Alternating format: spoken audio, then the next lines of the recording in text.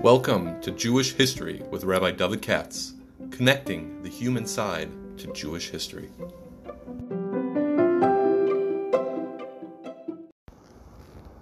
For sponsorship opportunities or to support this podcast, please visit our donate page at www.support.rabbidavidkatz.com. Hi, it's Erev Sukkos, and here's something I was thinking about in relation to the coming Chag.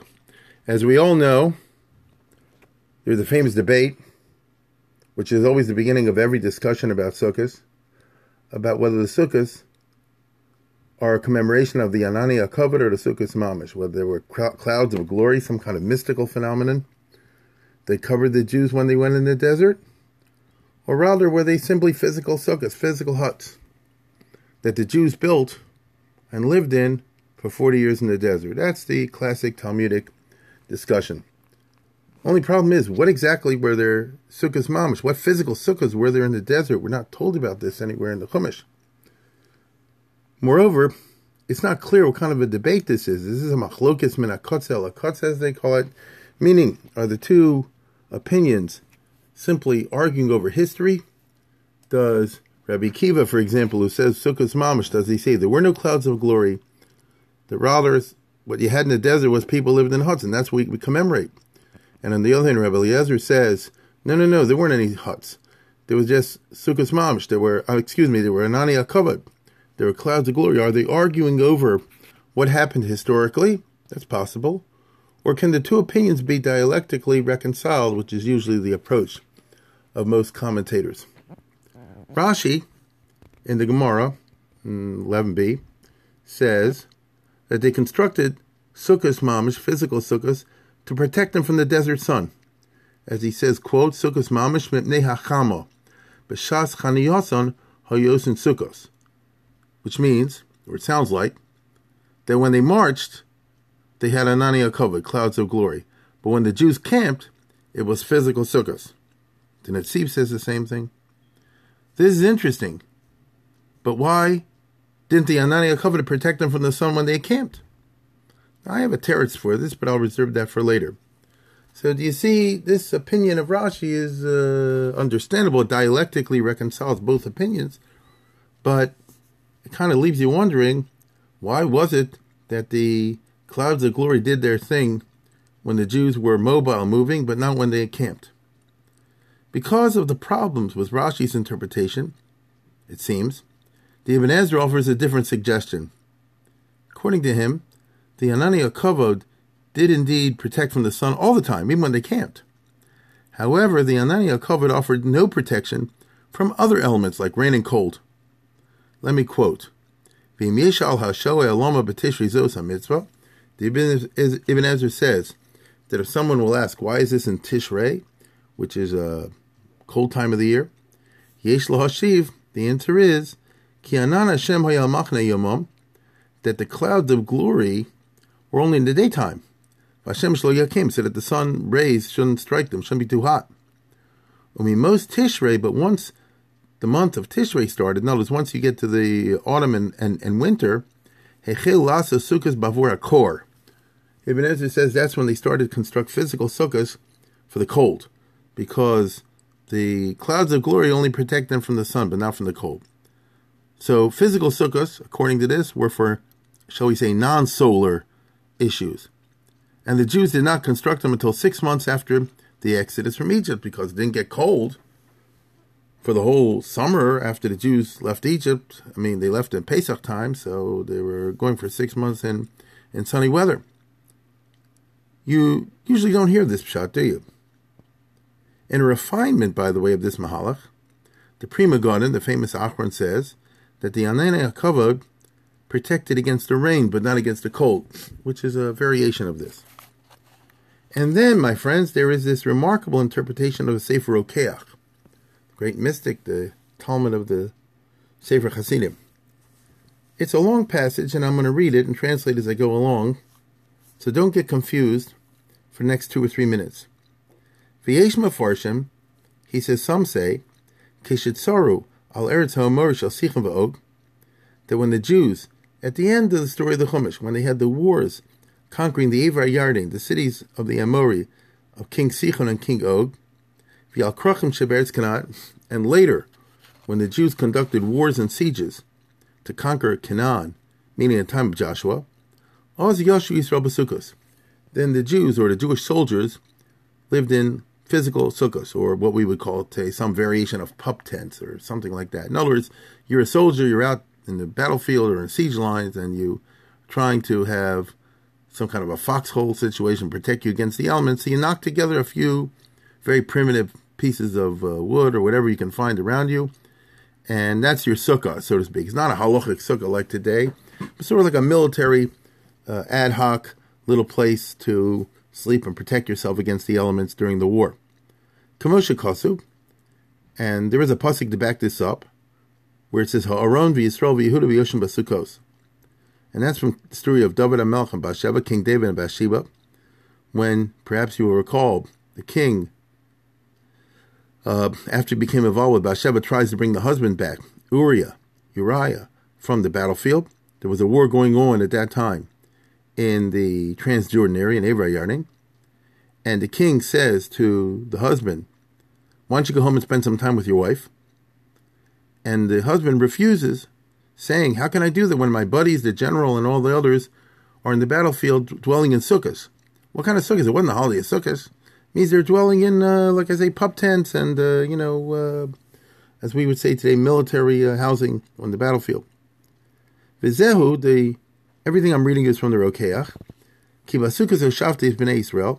So accordingly, when in the Chumash it says that God said, I want you to dwell in sukkahs because it was in sukkahs I caused the Jewish people to dwell, Kishetzaru Amos, he's actually referring to something that happened much later than the actual Yetzias Mitzrayim, 40 years later, when they were conducting wars against the Canaanite peoples. That's what Basukkos Hoshavtes B'nai Yisrael means. And he goes on to say, and don't be surprised that this is called Yetzias Mitzrayim, when I took them out of Egypt. After all, it's 40 years later. The entire period of 40 years or more prior to the conquest and the division of Eretz Yisrael among the Jewish tribes, Kur Yetzias Mitzrayim. The Chumash calls that Yetzias Mitzrayim. V'zeu l'man yedu deresecha, and the meaning of the pasuk, that so your future generations will know that God, put them in, housed them in sukkos, which according to this means military pup tents. The pshat is, shelo yachshu, I do not want, God says, future generations who have no historical sense whatsoever to think, that we have been living continuously and peacefully in Eretz Yisrael ever since the time of the patriarchs, Avram, Yitzchak, Yaakov, but we never had any wars and we don't need any defense. Wrong. Let the future generations know through the holiday of Sukkot that they left Egypt, and they had to fight for all the lands and cities that they got, and the Rebbeinu Shalom gave it into the hands of the Jewish people, but Israel was acquired through sacrifice. And in the book of Nehemiah, there's a famous enigmatic passage, which I won't dwell on now, which is, that the Jewish people in the time of Nehemiah, Ezra Nehemiah, built sukkahs, and that was the first time they did it since the time of Joshua. Why doesn't it say from the time of Moshe? The Rokeach asks, after all, the wars to conquer the Canaanite nations began with Moshe fighting Sichon and Og. The answer is, Moshe only did the first stage. He conquered the Transjordan, where Sichon and Og were. But it was Joshua who concluded the wars and conquered Eretz Yisrael as we know it today, because he led the Jewish people over the Jordan River and conducted the wars of conquest of the 7 nations, the Canaanite nations. Accordingly, the Rokeach suggests, L'man yedu derasenu shakadosh baruch hu hotziyam mitzrayim. So the idea of Sukkot is that the future generation should know that God indeed took them out of Egypt, and He led them through the desert, and He accompanied them in their wars of conquest. And during those wars, the soldiers had to dwell in sukkos, in huts of some kind or another, pup tents, whatever you want to call it. And they had to do this for a long time until the conquest was concluded. And this is something you should always have in mind, according to this Shita, whenever you celebrate the holiday of Sukkot. That's the end of what the Rokeach says. Now, my friends, this is quite an unusual interpretation. The physical sukkahs, as they say, were primitive pup tents inhabited by Jewish soldiers in the wars against the Canaanites. These wars commenced shortly before the death of Moshe Rabbeinu, who led the battles against Sichon and Og, as you know from reading the Chumash. But the rest of the wars of the conquest of Canaan, of course, took place after the death of Moshe, during the time of Yehoshua. That's what the whole book of Joshua is about. When it says in the Chumash, I placed you in Sukkos when I took you out of Egypt, Hoshavtes b'nei Israel b'Sukkos, k'shotzios ha'me'eretz Mitzrayim, God is not saying, according to this, when I took you out at the time of the Exodus. Rather, God is referring to something that happened 40 years later, when the Yetzias Mitzrayim had been revealed to be a long, drawn-out process because of the Meraglim. So basically, what the Pasuk is saying, God is saying, remember that the land of Israel was acquired through war, through blood, sweat, and tears. You acquired Eretz Yisrael by fighting for every inch. As I said, this is a very different interpretation. Now in Vayikra, and I invite you to look at the passage of Vayikra and Perek Chav Gimel and Emor that we're all going to be looking at when we hear the Kriyas HaTorah on Yontiv. It says, Basukos Hoshavtes b'nei Yisrael b'tzias ha'me'eretz Mitzrayim, I took you out of Egypt, placed you in Sukkos. Ordinarily, one thinks of the book of Vayikra as being composed earlier than Devarim. First came Bereshis, they wrote it down, then Shmos, they wrote it down, and so forth. But according to this Rokeach, the final text of Vayikra, which is referring to something that happened at the very end of the life of Moshe, was written, composed, and dictated by God just before the death of Moshe, shortly after the war of Sichon and Og. In other words, the war of Sichon and Og happened in the 40th year of the Jews having left Egypt, shortly before the death of Moshe, and now it's being placed in the book of Vayikra that this is the meaning of the holiday of Sukkot. Does this suggest that the pasuk of Vayikra 42:43, meaning the pasuk about the Sukkos part, the building of the sukkah and dwelling in it, was written at the very end of Moshe's life? Could it be that prior to that, the holiday was simply a holiday of the preceding verses, which say, L'kach le'elchem b'yom harishon, pri-eitz hadar kapos tamarim, and all that, meaning the holiday consists of taking the arba minim, the lulav, the esrog, hadasim, and aravos, and doing things with them, and plus the karbonos, but no building a sukkah. After all, you could make a whole chag just out of the lulav, esrog, hadasim, aravos, and the karbonos. So it's very interesting. In other words, are there two holidays? The one involving the arba minim and the karbonos on the one hand, and then another holiday involving building huts on the other, or whatever you want to call it, which were combined shortly before the death of Moshe into one single holiday? Or was Sefer Vayikra dictated in toto just before the death of Moshe along with other parts of the Chumash, and nothing had to be updated? These are open and interesting questions.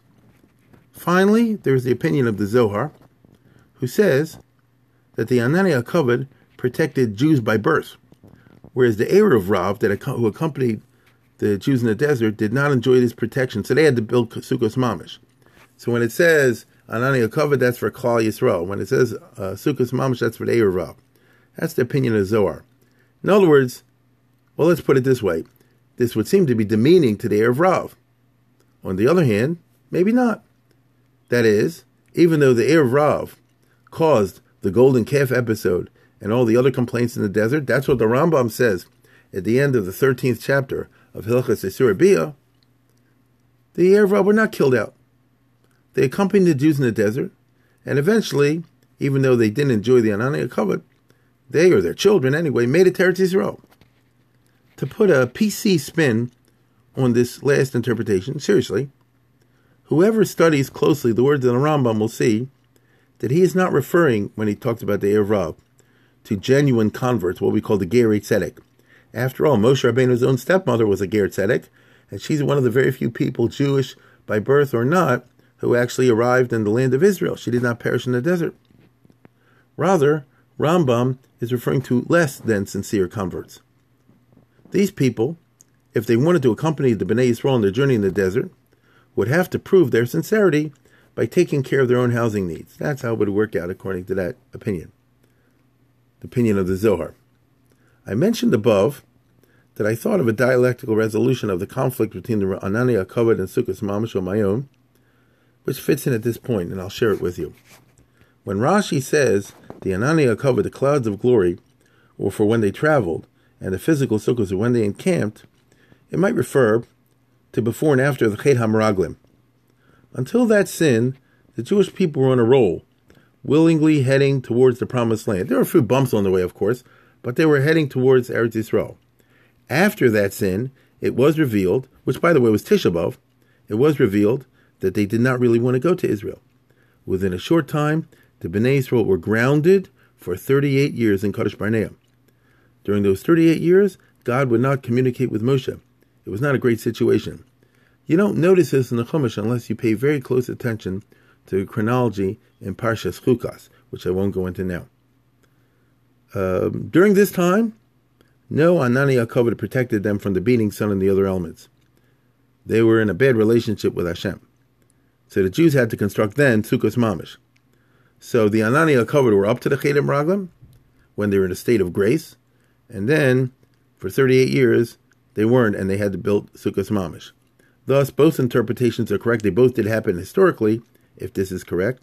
The debate between Rabbi Eliezer and Akiva would be over which phenomenon this holiday of Sukkot represents, or commemorates. Does it commemorate the building of physical sukkahs when things were not great, in which case it's sort of like a Musar Shmuz, or does it commemorate the glorious period prior to that when they were surrounded by Anani HaKavod? It will soon be Yontif, so I'll let you work out on your own why you think each Tana feels the holiday of Sukkot represents a different phenomenon.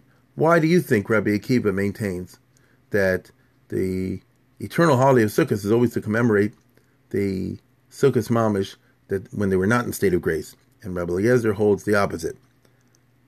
But that's up to you. I will simply conclude by saying, Good Yontif.